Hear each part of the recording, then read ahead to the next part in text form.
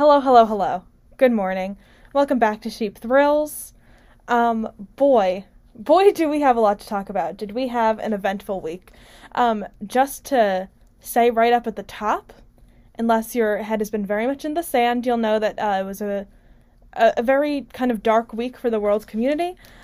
So I know that I'm usually very, quirky and zany on this show. But just to warn you, will be a little bit of a more serious tone on the episode today because, of course, we do have a lot of not great things to talk about that have like real implications for real people. And, of course, I talk all the time about politics is personal. Things we talk about on the show I do joke about, but, of course, they are, real things that affect real people. And so I just want to, make sure everyone's aware that things are serious. Things are really going down. But with all that being said, welcome back to Sheep Thrills. Very excited to be here. Happy Saturday morning. I hope your Saturdays, your weekends are all off to a great start. So what are we going to talk about today? So, yeah, we're talking about the Ukraine for most of the show. Really just want to spend a pretty long time kind of digging into Ukraine today, just because there is just so much to talk about. And I just realized what the technical issue is. It's that the headphones aren't playing. So that was why I was confused when we started off talking. So sorry about that, but we're all good, actually. Anyway, of course, we're going to talk about Ukraine, talk about Russia, and then we're going to talk about some anti-LGBT youth legislation that's been working its way through some state senates and through some state legislatures. So, as I said, kind of a downer episode. We're not talking about a lot of good stuff because I felt like, A, there wasn't that much like good news to talk about, and B, it just felt a little bit disingenuous, a little bit dishonest to kind of spend too much time talking about Major League Baseball when, there's real stuff going down around the world. Just want to be cognizant of the fact that there's some stuff going down right now. But anyway, so let's talk about Ukraine. Obviously, a lot going on, unless again your head's been slightly under the sand. But what has actually gone down? On Wednesday night in the U.S., I think that was technically Wednesday morning in Eastern Europe, but I'm notoriously bad with time zones, so I can't tell you. But anyway, Russia officially decided to invade Ukraine after weeks of escalating tensions and intelligence suggesting that Russia was considering invading. We all know they were amassing troops at the border. They were very clearly getting ready to invade. And it was kind of just kind of a little bit of like a cat and mouse about when they actually were going to do it. Everyone kind of thought it was going to be a couple weeks ago. It kind of got very drawn out and prolonged. This is episode 5 of Sheep Thrills. We've been talking about it since episode 1, I believe. So it's been at least a month of us talking about this. And so it's been very prolonged. It's been very stretched out. They have been, using all those diplomatic solutions, trying to figure out if there was any kind of diplomatic way to talk Putin off the ledge. Of course, it turned out that, of course, there's no way to diplomatically talk Putin off the ledge. Just because, as I talked about last week, it's seemed unclear to me, at least, what Putin's endgame was, what he hoped to achieve, other than just pushing NATO out of Eastern Europe, which was never going to happen. So other than that, it's a little bit, it was at that point a little bit unclear with what he wants, and now it's a little bit more clear, which we'll get to in a bit. But even then, it's not a thing that he no matter how many times he bombs Ukraine, I don't think that he's going to be able to succeed in these goals. So it's very interesting to kind of see that dichotomy, I guess, that tension there. And, straight up, maybe I'm naive. Probably I am naive. But I really did think that Putin was posturing and that he was just digging his heels in and he was going to maybe take a couple steps over the border, like freak the Ukrainians out and then run back. Like, I genuinely did not think he was going to launch, like, a full-scale invasion, the likes of which we're seeing now. Because what struck me about the first couple days of the invasion, because, that's what it is, was just how truly, like, large scale it was. Like, he has not been joking, he has not been posturing, he has been absolutely planning this entire time for Russia to come in hot and come in hard and just absolutely kind of try to blow, any potential, like, Ukrainian defense out of the water. And is that to draw NATO back into the conversation and to draw the United States back into the conversation? Maybe that's why it was so aggressive right off the bat. But what's very interesting is that, the first couple hours of the invasion, reports of major explosions all over the city, very clearly pushing towards Kiev, which is the capital city. Obviously, this is a war situation, so everything is actively changing, which is why I'm kind of trying to speak in, like, macro terms about themes rather than, like, specific events, because obviously things are changing very rapidly, and so I don't want to say anything that's no longer correct. But as of last night for us, maybe yesterday, Russia had pushed all the way into Kiev, and they have been fighting in Kiev directly. So obviously that was their main goal, because what they're claiming is that there's basically a junta in control of the Ukrainian government. I'm using air quotes. You can't see that because this is a radio show. And so he was claiming that he was going in to take out basically like a violent, aggressive leadership group. And so then all the Russian soldiers are wearing, like, peacekeeping insignias, and they're claiming that it's a peacekeeping mission, which, by the way, is a war crime because they're not peacekeepers, which is, I think we'll talk a little bit later about the fact that Russia has committed various war crimes over the past week, so we're going to see how the world community responds to that if they do. But, now people are fleeing major cities, or they're sheltering in place. There's been so many pictures of Ukrainians in kind of like makeshift bomb shelters, in metro centers, in like in basements, just like so many pictures of people like packed in there, which is just really, really, truly horrifying. And I know there's been a lot of comparisons to World War II, and just like seeing people truly having to like take shelter in like a sovereign democratic country is really horrifying. And I think it's those visuals that are going to really stick with us moving down the line, is that we're not gonna, even if Russia pulls out, even if they have some kind of diplomatic solution in the end, they're not, people are not going to forgive and forget, I think. And there's a lot of visuals that very clearly indicate that. And so Ukraine has been under continuous attack since they announced the full invasion on Wednesday. But the Ukrainians are not backing down. And there's been, this is a slightly lighter thing of, like, yes, Russia is invading a sovereign, peaceful, democratic country, just like in broad daylight under the eyes of God and CNN. But the Ukrainians are absolutely not having any of it. And so this is the slightly lighter component of this story, is just the Ukrainians just absolutely not having any of it. There's the three great kind of, the three very cool things. It's horrifying because it's war, but three slightly more heartwarming stories. The Ghost of Kiev, which is a fighter pilot. It might not be real. It's unclear, but I am going to just assume that it's real. I'm going to hope that it's real.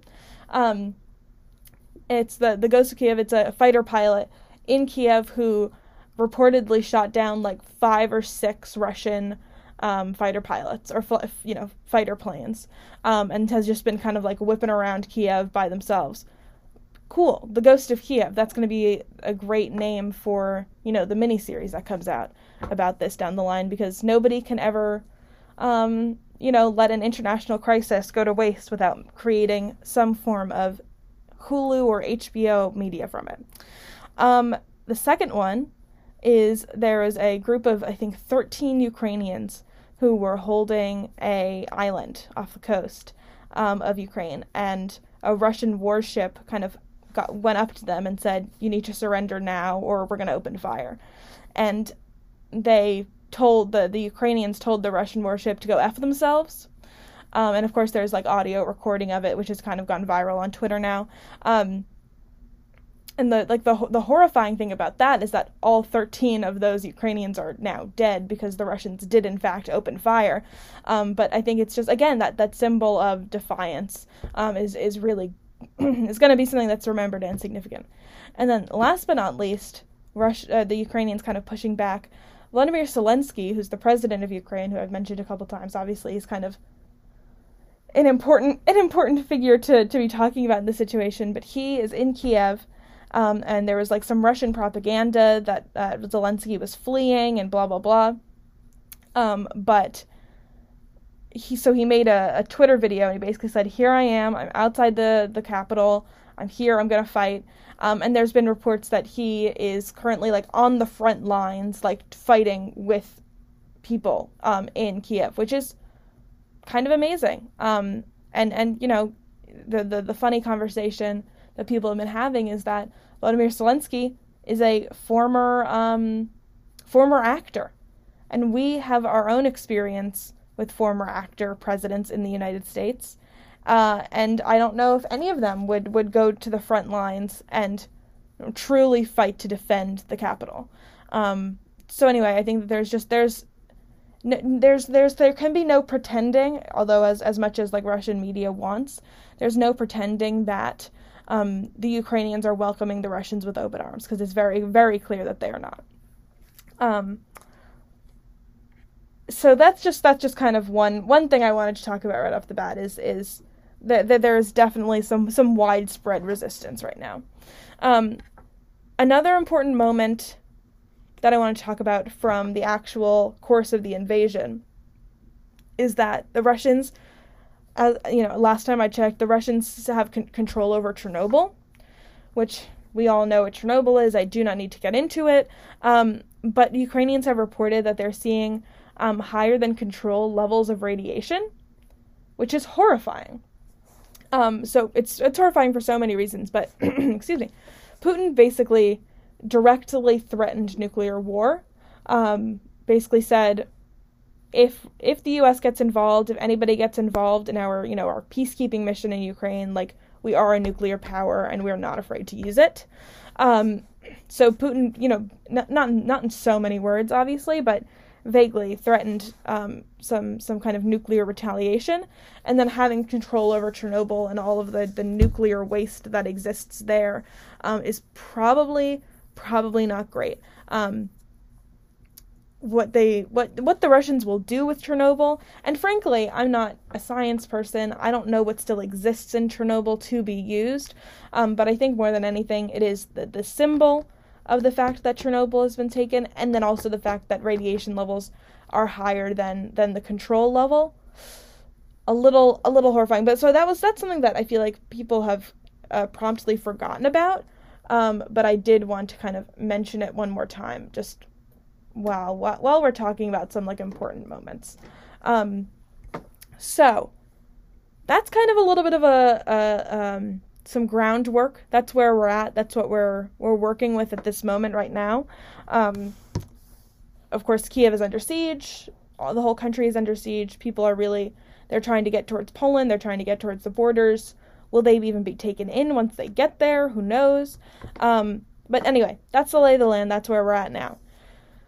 So the big question, of course, is what did Biden decide to do about it? Obviously, because he's been threatening. He's been saying, oh, well, we're going to sanction you. We're going to do this. We're going to do that. But now push comes to shove. What actually happened? So Biden, to preface all of this, Biden cannot / will not send troops directly into the Ukraine. Or rather, here's the situation. He can't send in NATO troops officially, because NATO Article 5, which basically says if you attack one NATO country, you've attacked all of us, and now, prepare to feel our wrath, kind of thing. That has not been activated yet, because again, Ukraine, this is the main sticking point, Ukraine is not a NATO country. So Biden can't push for NATO troops to be sent into Ukraine, technically. I mean, he could, but he doesn't have to. And he is not going to send U.S. troops into Ukraine unless they're kind of under the protection of NATO, unless they're officially NATO troops. Activating Article 5 will basically cause a world war, because every, major Western power is in NATO, and then all of them kind of coming back and pushing against Russia is not going to end well, and I really do think that Biden is trying to avoid that reality at all costs. But he did say, he made an address on Thursday afternoon, I believe, basically saying if there is some kind of major cyber attack against the U.S., or if Russia decides to invade Poland, invade any of those bordering NATO countries around Ukraine, we'll have to activate NATO Article 5, and then that'll kind of be that. Again, Biden can choose to mobilize U.S. troops as his commander-in-chief power, but not NATO troops. Both situations, though, if he chooses to activate U.S. troops and send them into Ukraine, it will activate another world war, and it will become a much larger hot conflict, as opposed to kind of the proxy war that it is now, between Eastern and Western Europe. And just, I guess, the West as a general concept, because both Russia and the United States are nuclear powers with nuclear power friends. So it's Cold War kind of conversations, So it's the same conversations that we had around the Cold War. They have nuclear weapons, we have nuclear weapons. Do we actually want to get involved? And this, of course, again, as I think I mentioned in the past, is the reason that Ukraine isn't in NATO, right? Despite the fact that, they have all the, I think, economic prerequisites to be in NATO and all of those things, they're just too close to Russia. They have too much conflict that already exists with Russia, and the whole point of NATO is to avoid world war, and I think that, the people in NATO said, we know that we're not going to be able to avoid fighting back against Russia if we involve Ukraine in our club. And people have been saying that this whole situation is Ukraine's audition for NATO, which is kind of a very interesting conversation. That kind of, if Jesus Christ, I hope, but if NATO comes out, or excuse me, if Ukraine comes out the other side from this, there's going to be a big, strong push to actually involve Ukraine in NATO and kind of get them kind of that exact status, because it'll be who cares? Russia already invaded once. We have to kind of have that protection there. So beyond military operations, the only thing I think, the two options that Biden had were military intervention and sanctions. Those were his two things. So aside from any military options, which we've just gone through, nothing really works. Nothing works to de-escalate. The only thing that Biden can do is implement sanctions. Right. So he announced on Thursday in that same address that I talked about, although he's been kind of continuously rolling out more sanctions as the weekend has started. All of the sanctions, I believe, I'm also not an expert in any of these things, they all kind of revolve around kind of really crushing the Russian state economy. So there's been, there's import and export blocks on technology and different things like that, bank sanctions, basically controlling those major Russian banks. Initially, obviously, Biden has been threatening these sanctions for a while. The threat of those sanctions was meant to be a deterrent. It did not deter, did not do what it needed to do. And so obviously now Biden and the federal government is implementing all of those sanctions as a punishment. And here's the question, will it work? It has already had a pretty profound effect on the Russian economy. But like I talked about last week, does it really matter? Do the Russian oligarchs actually care about the effect of these sanctions on individual Russian people? Because I think I checked, it was 50% of the Russian economy was affected or something like that in their stock market. And so, there's a current push to sanction Putin and those other oligarchs directly. So as opposed to targeting the people kind of targeting those in power, which is something I tend to agree with, because as we talked about, and as, we kind of know as like a general truth, sanctions hurt the people, they don't hurt the people in power. And of course, with gas and oil issues, that's going to affect eventually the Russian leaders down the line, but it's not going to have the immediate effect that it needs to have, because this is not going to be a long, drawn-out war. This is going to be a couple weeks of, like, a blitz, basically. And so we need to, if Biden actually wants to have any kind of concrete action happen, he has to do things fast and aggressive now, before things kind of continue to spiral out of hand. Then there's others that have been pushing for larger sanctions in Europe. One of those things has been pushing Russia out of SWIFT, which is something that European countries at this point have decided not to do, specifically Germany. Right now, kind of all of NATO is pretty unified and all of the EU is pretty unified, but Germany is causing some problems, because I think they're kind of concerned for the economic well-being of Europe in general, which is pretty interesting. And SWIFT, I wrote it down somewhere because I didn't really. Okay, yeah, this is what it is. It's a high security messaging network that connects thousands of financial institutions, and it's been kind of considered to be the nuclear option for kind of response to Russian aggression. So I don't know. To be honest, like, this whole thing is very above my pay grade, I guess, because it feels very, very esoteric and very, like, out of my control to me, although obviously it's a real thing happening to real people and all of that. So anyway, they're considering pushing Russia out of SWIFT. They're considering kind of some other major economic blocks. They already canceled the pipeline that was supposed to run between Russia and Germany. That's going to have a major effect on the Russian economy. It's also going to have a major effect on the German and the rest of the European economy, and also their stores of, like, energy and fuel, because, I don't know, I read some statistic that, like, 50% of European energy comes from Russia.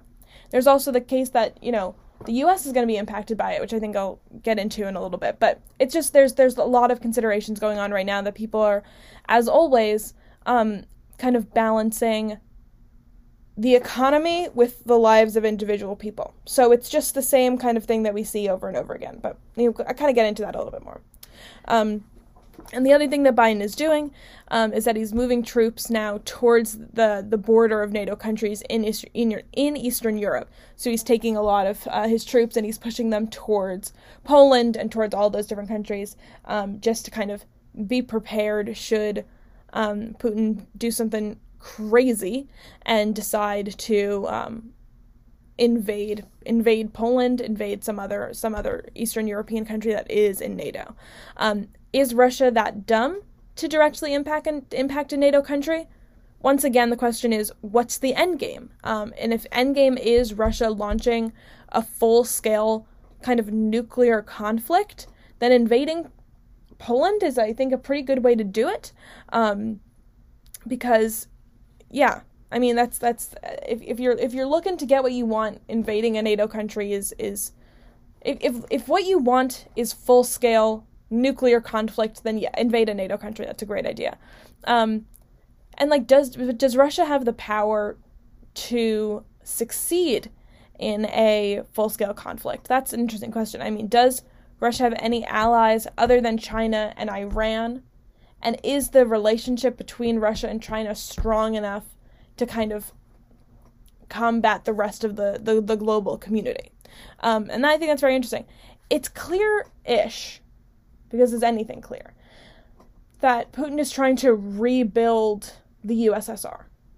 Like, that's what he's trying to do, is like he wants to be the president that slowly chips away at Western control, retakes control over, like, those former USSR territories. That is not something that NATO is going to allow to happen. It's just not. And, like, I know that there's a lot of conversation around, like, oh, but how is this going to affect the midterms, and how is this going to affect, our, like, re-election and blah, blah, blah. If Oh my gosh, I keep saying blah, blah, blah. I was told not to say blah, blah, blah. I'm sorry. That's now twice that I've said it. Okay, I need to pay attention to that. Oh, now I'm totally lost my train of thought. Oh dear. Oh my, oh me. Okay. Yeah. The USSR. It's not gonna happen again. There's no way that the world community is gonna sit back and kind of let Russia kind of do what it would like in terms of like re-annexing all of that territory. So that's okay. So that was Biden's response. That was where we're at. Next, what does this mean for Europe, Russia, Ukraine, U.S., all those things? And of course, as I talked about, the current main impact of sanctions across Europe, the U.S., Russia, etc., is economic. And obviously, Russia is a major economic power. So it's all but pulling them out of the economy. There's going to have some ramifications beyond Europe, probably larger ramifications, or beyond Russia. There's going to be probably larger ramifications in Europe than in the United States. So in terms of kind of keeping the global community together, it's going to be really important to make sure that the Europeans are all fully on board before any like major actions are taken, because they're, without all of them on board, it's the threats and the actions are a lot less convincing. One of the main arguments happening right now is around oil prices. As we generally know, the U.S. is no longer energy independent, and so, of course, we are kind of reliant on countries like Russia for gas and oil. So gas prices in the U.S. are already rising. It's been projected that gas prices are going to at least double in the United States because of this. And so the two arguments here, at least in the U.S., that I've seen, are one, hey, people's lives are at stake. A major nuclear power just invaded a sovereign country. Maybe let's stop talking about gas prices and think about the actual lives of people that are being affected here. Which I tend to agree with, is that, like, sometimes the economy can't always come before people's lives. At some point, the other shoe has to drop with that. And then the other argument is people in America rely heavily on gas, and if they can't afford to get where they need to go, then that's a problem. And of course, that was kind of a watered-down version of the conversation that people are having. They kind of are saying, who the heck cares about Ukraine? Who the heck cares about people who live in the Ukraine? I just need my gas to not be expensive. Kind of neglecting to think about those like larger consequences of what this Ukrainian invasion is actually, what it actually means. And again, people's lives are at stake, and it's so important. Like, I just can't, I think the reason that I'm so, like, I can't wrap my head around this is because Russia invaded a sovereign country, a peaceful, democratic, sovereign country, and then it just is. It just is what it is, and it's not like the whole world is coming down with, the force of gods to kind of smack them back into their territory. That's huge. And I think that kind of centering the price of gas in the conversation, not great. Not a great thing that we should be doing. And again, the U.S. is dependent, and much of Europe is dependent on Russian gas and oil, as I just said. Germany, just like last year, closed several nuclear power plants, which was silly, because now, of course, Germany is even more reliant on Russia for energy, and which is probably one of the reasons why they're kind of not coming down as hard and as strong as they should be on these economic issues. So it truly is an important consideration. I'm sorry, I'm taking a water break. Trying not to swallow directly into the mic. So will we get to the nuclear options? Is there a way that we can kind of cut Russia off at the knees? I don't know. But anyway. Next thing I want to talk about is the response from the American people. And let me tell you, it's inexplicable. So there's a far left kind of inexplicable support of Russia because they're a quote-unquote communist country, which they're not. They're just an authoritarian country. It's not There's not, whatever. So that's upsetting and confusing. And then 2, there's the far right inexplicable support of Russia, including one Donald J. Trump, who recently praised Putin at a fundraiser event. People like Tucker Carlson, like all of these different kind of far right figureheads talking about Putin and talking about Russia and like really praising their actions. Again, inexplicable as to why that's their position, but horseshoe theory. The far left and the far right are exactly the same. And that stresses me out. I don't know about you guys, but that stresses me out. There's some, like, vague conspiracy theory, which maybe isn't as vague, but feels to me like it is, that there's some connections between this and January 6th. Again, it seems like a big old conspiracy theory, so I don't want to spend too much time on it, but I'm sure there'll be more news that kind of comes out along this line, and we'll talk about it in future episodes. But there is a kind of a general vibe that Putin loves Donald Trump and loves the far right. And they, and the far right loves Russia back, apparently. So it's very interesting to see why that relationship exists, and if there's going to be any kind of fallout from that relationship existing. So I'm sure, we'll get into that more in the future. Beyond those kind of like 2 extreme weird reactions, there's I think the political left generally supports all of the economic sanctions that have happened. I think there's a pretty good big contingent of people who think that there should be some military intervention as well. I think those people are generally on the left. But I think across the political spectrum, I think people generally think that we should be involved, but are, as always, more concerned about the economic implications than about the implications on human life, which we understand. We know why that is the way it is, but it's still upsetting, just because it's also just because the American social, political, economic system makes it so hard for people to look outside of themselves, and that's not on the individual, that's on the system that made it so that we cannot experience compassion or empathy for other people around the world. But anyway, so I think there's just there's also a pretty big contingency of people who are like, oh, the sanctions aren't enough. But I think that the difficult thing here is that the sanctions probably are enough. But they're all, weird financial language and weird financial components that we don't understand as lay people. And so we're seeing, oh, there's like some economic thing that they're doing. Well, that can't possibly be working against an actor like Vladimir Putin. Although I think that it really genuinely is important. Biden, in his address, talked about the difference between the threat of sanctions and the actual impact of those sanctions. And I think that that's a really important point, because we don't know, like, these are the most aggressive, most sweeping sanctions the world has ever known. And so we don't know what that actual impact is going to look like. We don't know what's going to happen down the line because of these sanctions, because they've never been attempted before.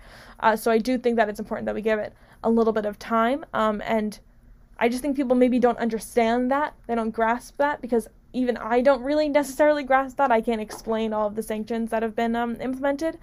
And so it's hard for a normal person who doesn't spend their entire life reading the news to really grasp, which I think is just an important thing. So that's one of the debates kind of in the U.S. and on the world stage. Again, one of those other major debates is, should we be involved militarily? I perceive that the left tends to think yes, but of course, that major question that we've talked about when we're talking about Ukraine over the past couple weeks is, are we just involving ourselves in in another Afghanistan situation? Are we just launching ourselves right back into kind of getting involved in a country for the next 20 years? In my opinion, they're very different situations, because Ukraine was already like a self-sustaining, like functioning economy. There wasn't, that like terrorist threat in Ukraine and all those different things. Then again, blah, blah, blah. We can't get into all of those things. We can't get into Afghanistan again. But but if we do get involved, there is always the threat, because the United States can't leave well enough alone, that we will end up there for years and years and years, militarily, not even with humanitarian aid or anything like that. So that is an important consideration of, we just got out of this multi-year international conflict that we really had no role in. Do we need to involve ourselves in another one? Although, again, the other big difference there is that we do have a little bit more direct involvement in this, because we have NATO, and we have genuine concerns about Russian aggression, right? Because if you let Russia just continue to expand and expand and expand, that is going to threaten American interests. Maybe not physically, unless, Americans abroad, whatever. But it is going to affect a lot of American political and economic interests. So that's not something that, obviously, the American government takes lightly. So that's just interesting. And again, as I just talked about, some people are just straight up more concerned with gas prices than about people in Ukraine. And again, it's I think thinking about those macro ideas and those trying to parse out what the end game is. I think it's clear that there does need to be some stronger U.S. involvement. I don't know if that means U.S. specific military involvement, just because I don't think that escalating this war anymore is a good thing, because as we've seen over the past 4 days, war is a very, very bad thing. But I do think that they're if these sanctions don't have the effect that they need to have in the next 2 days, right? There needs to be more aggressive sanctions against Putin himself. There needs to be a really kind of come to Jesus moment with NATO and with European allies around sticking together and staying strong, kind of against all this, because as soon as one person crumbles, everything will crumble, and then that unified front, which I think is the only potential chance we have to actually push against Russia, is just going to be gone. So that's interesting. And then again, kind of tangential, but important to mention, is that we need to be investing in renewable energy sources. We need that desperately. And of course, not really the time or place to be talking about this. It is a little, but it's not the main focus. But if everyone around the world was investing in their own renewable energy sources, if they were spending more time thinking about those things and not thinking about where they were going to get their gas or oil or from Russia, we would not be in this kind of situation if every country kind of had their own ability to generate energy in a way that was sustainable. Everybody has sun and everybody has wind, and everybody, whatever. We do just need to transition into more nuclear power. But that's, again, neither here nor there, really. It's just kind of an important little sticking point there that all of our wars are going to be about oil. And that's it. And that's the same thing here. And then other major question that a lot of people have been talking about is, are we going to accept Ukrainian refugees? Are we going to support Ukrainian refugees? Are we going to create pathways to citizenship for Ukrainian citizens? And this is a major sticking point. If the European community isn't going to come together and support the Ukrainians militarily, what are they and the U.S. going to do to support this massive new set of refugees and migrants that have been created because of this conflict? And as we know, the global community, especially the EU, does not have a good track record on this topic as of late. And by as of late, I mean always. They've never had a good track record. Refugee rights around the world are so screwed up. And again, as I think I mentioned, there's been a lot of comparisons recently to World War II. Another situation when the world community did not a lot to protect refugees and people at risk. And so it's just it's kind of a macro kind of social question of how are we going to make sure that the infrastructure is in place to protect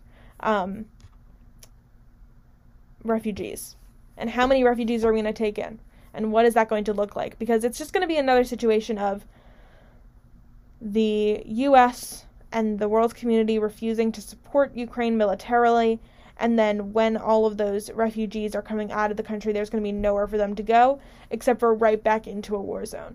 And of course, this is a conversation, like, we could talk about refugee rights all day and all night, but it is absolutely an important consideration to be thinking about. So that is part one. Very quickly, I want to talk about kind of other things that have been going on in the world. Very kind of interesting comparisons that have been happening of just like, there's a lot of airstrikes that are going on in the world. Israel recently just committed some airstrikes against Syria. Saudi Arabia has been continuously airstriking Yemen. Hey, remember that. There's been U.S. airstrikes against Somalia. Just there's been other interesting questions about kind of remembering that there's a lot of conflicts going on in the world, and there's a lot of people who are not getting the same kind of media attention, especially in terms of those like refugee rights considerations. There's a lot of people of color that are about to become refugees because of all these airstrikes around the world, and like, what is the world community doing to protect them as well? You know what, maybe we'll have a larger conversation about refugee rights in future weeks, just because it's kind of an important topic to me. But it's just important to kind of remember the fact that there's so many bad things happen. So I'm so sorry to say this, guys. That just came out of my mouth. I couldn't believe it. There's a lot of bad things happening in the world, and there's a lot of people who are at risk and at need, and the world community, needs to show up for all of those people. There was more I wanted to talk about, but I'm rapidly running out of time.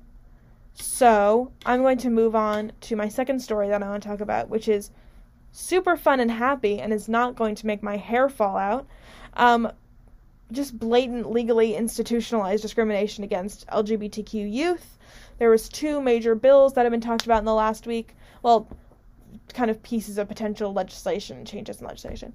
One is Texas transgender youth, and then the other one is Florida LGBT kind of youth in general. So the Texas transgender youth legislation is basically the Attorney General Paxton redesignated what child abuse means, and basically said that it characterized minors receiving gender-affirming medical care as child abuse, and this was kind of like an executive action from the Attorney General's office. So I'm going to repeat that. Basically, if you, as a parent, help your child receive gender-affirming surgery, and you get reported, you could be arrested for child abuse. I'm pausing for emphasis. And it's, like, I can't even articulate, like, when I was taking these notes, I, couldn't even articulate how truly angry I was. It's unclear whether or not Paxton and Abbott can actually force the Department of Family and Protective Services and those other state agencies to investigate those claims without passing legislation. Again, this is another, I forget what the other piece of legislation was. We talked about it last semester. Another piece of Texas legislation, it was the Texas abortion law, which required, it gave people a reward if they reported the fact that somebody had had an abortion. Which, doesn't, first of all, it's sick, and it's evil, and it's twisted. And second of all, how does that even work? Very frustrating. So this is kind of a similar situation, where if you know that somebody helped their child receive gender-affirming surgery, you can report them, and it's your job to report them. And if they don't report those instances of minors receiving gender-affirming medical care, they could face criminal penalties. And I literally don't know what to say other than shut up. Shut up! There was all those hearings last year in Texas about this legislation, and all of these child psychologists and all of these medical professionals said it's not child abuse, and actually it's good for a child because, the suicide rates among transgender youth are so high, and receiving gender-affirming medical care reduces those rates of suicide. Straight up. That's the beginning and that's the end of it. And I understand wanting to make sure that somebody is sure before they have, a major surgery. But when somebody is sure, they're sure. And you have to kind of let them exist in their own bodies, in the bodies that they want to live in. And it's nonsense. it's all based on lies and misinformation, and fear-mongering around young people, around transgender young people. And it's just another piece of legislation that kind of is playing games with the lives and well-being of children. And for that, Mr. Abbott, we are not friends. We are not friends. And so there's so much I can say about this, but I did not manage my time well, so I don't have time to get into all the things I wanted to talk about. But it's just the important consideration that this is a real piece of legislation that is going to affect real people. And it's hard. I'm sorry I'm inarticulate this morning, but I did just spend around 45 minutes talking about a new war, and so my brain is a little bit fried. It's also only 8:45 in the morning, but it's just like obviously all these things are going to get taken up in the courts. They're not going to be kind of just accepted lying down, but it makes my heart hurt so much to think about young people who kind of are being told that they can't live the lives that they want to live, even if their parents are supportive of them, which makes me really upset. But the next piece of legislation, it's been coined the Don't Say Gay bill, which gives you like a very good idea of where we're going right now. So the Florida House just passed the bill, which, quote, aims to have schools teach gender and sexuality at an appropriate age and keep parents informed about what's happening in the classroom. So basically what that means, because obviously you're like, oh, well, that seems fine, okay. Basically, it means no conversations about sexuality or gender between kindergarten and third grade. And then the implication of the legislation is that it would require schools to report to parents if kids come out, basically. So if you go to your English teacher during lunch and you come out to them, they could turn around and they could tell your parents. Which is horrifying if that wasn't already clear. So first of all, obviously, no one's teaching about sex in third grade. You're not learning about sex in third grade. But hey, exposing children to the fact that there are different types of nuclear families and that gender isn't a binary isn't a bad thing. And it's a reaffirming thing. And it's the same thing with the transgender youth bill. It's just when you criminalize someone's identity, there's going to be problems. You can't criminalize who people are, and you can't tell them, especially young people, you can't tell them that they aren't allowed to live. So obviously you think about kids that might know that they're LGBT or are beginning to discover it at that young age. But there's also kids who have LGBT parents who are going to feel so isolated and feel like they aren't allowed to talk about their own role because it's not that their identities and their parents' identities are seen as not age appropriate, not school appropriate, which is nonsense. It's nonsense. You know how many age inappropriate straight people I've met? Like, it's wild. It's truly wild. It's also a good thing to talk about gender. It's a good thing to talk about gender identity. I feel like, whatever, thinking back to my K through 3 years, we didn't talk about sex, but we did talk about gender roles, and we talked about, that was like, or those early introductions into feminism as a kid. So it's okay to talk about those things. And it's important to talk about those things, actually, because you expose people to the idea of gender and you expose people to the idea of sexuality and you let them know that the world is more diverse than what they might originally assume.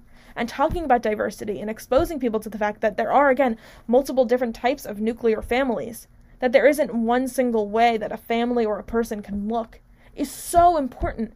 And again, it's learning about sexuality and gender and allowing yourself to be reaffirmed in that, it's directly linked to lower suicide rates, among LGBT youth, which is such an important thing. And again, it's the same conversation with the Texas bill of politicians directly playing political games with the lives and well-being of young people. And I cannot abide. And then, of course, the idea that you can't feel safe telling a teacher that you like coming out to a teacher is horrifying. There's so many people that I know, and there's so many people around the world who have felt so much comfort from teachers and from schools, and they found a safe space there because they were able to kind of be their fullest self. And now people are not going to be able to live their truest selves at home or at school. And that's where people spend 80% of their lives as students. And that's so important to know that Florida Republicans are attempting to rip that safe space away from queer youth. And again, I cannot abide. And this is going to affect real children. Anyway, okay. All right, we are coming down to our final minutes here, and I want to leave you guys off with something positive before we go, hopefully. But couple quick updates. One, SCOTUS nominee has been officially tapped. Ketanji Brown Jackson is the new nominee to the United States Supreme Court. All of those confirmation hearings are going to start soon, so we'll absolutely be digging into that in future weeks. Very exciting. First Black woman ever appointed to the court. And should she make it, it'll be the first time that there's been 4 female Supreme Court justices at one time, which is pretty cool. I'm excited about kind of watching that process unfold. Number 2, State of the Union is on Tuesday. It's going to be an interesting one. Maybe I'll live tweet. Should I live tweet the State of the Union? I don't know. Follow the show on Twitter, Sheep Thrills GW. I might live tweet the State of the Union. I think that might be fun. We'll do that. Number 3, quick update. The CDC is about to roll back a lot of masking guidelines and legislation. Not legislation, they are not a governing body. But anyway, so it's just important to note things with the CDC are about to kind of change a lot in terms of adjusting to our new normal, which I hate that term, as we know. Okay, those are my quick updates. And here's my last one little nice positive story to leave you guys off with today, because the world is a bad place and I'm sad about it. Ready for this, guys? I literally had to dig for an hour last night to come up with a story. I asked my roommate, I was like, what is one good thing that happened that was good this week? And she was like, let me come up with something for you. So shout out to my roommate for pulling the story for me. Humpback whales are no longer on the threatened species list after 60 years. So there was all of this really aggressive whaling that was happening in kind of the places where humpback whales are in Australia. And they implemented all this anti-whaling legislation. And now the whale numbers are skyrocketed. They went from 1,000 to 40,000. So now they can take humpback whales off of the threatened species list. How great is that? Shout out to whales. Y'all are resilient. I'm proud of you. So that's just a fun little thing. So of all the bad things that are happening in the world, at least we know that for the time being, humpback whales are going to be okay.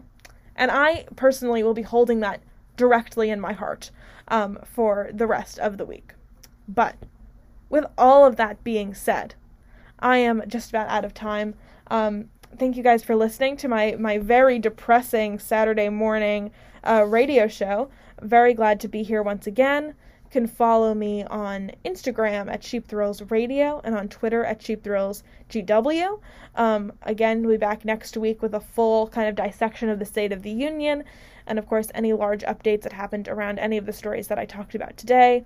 Obviously, things are continuing to change and develop all the time, and so we never don't have anything to talk about on this show. That's what I'll say. But with all that being said, have a lovely week. Enjoy the sunny weather, and I will talk to you later.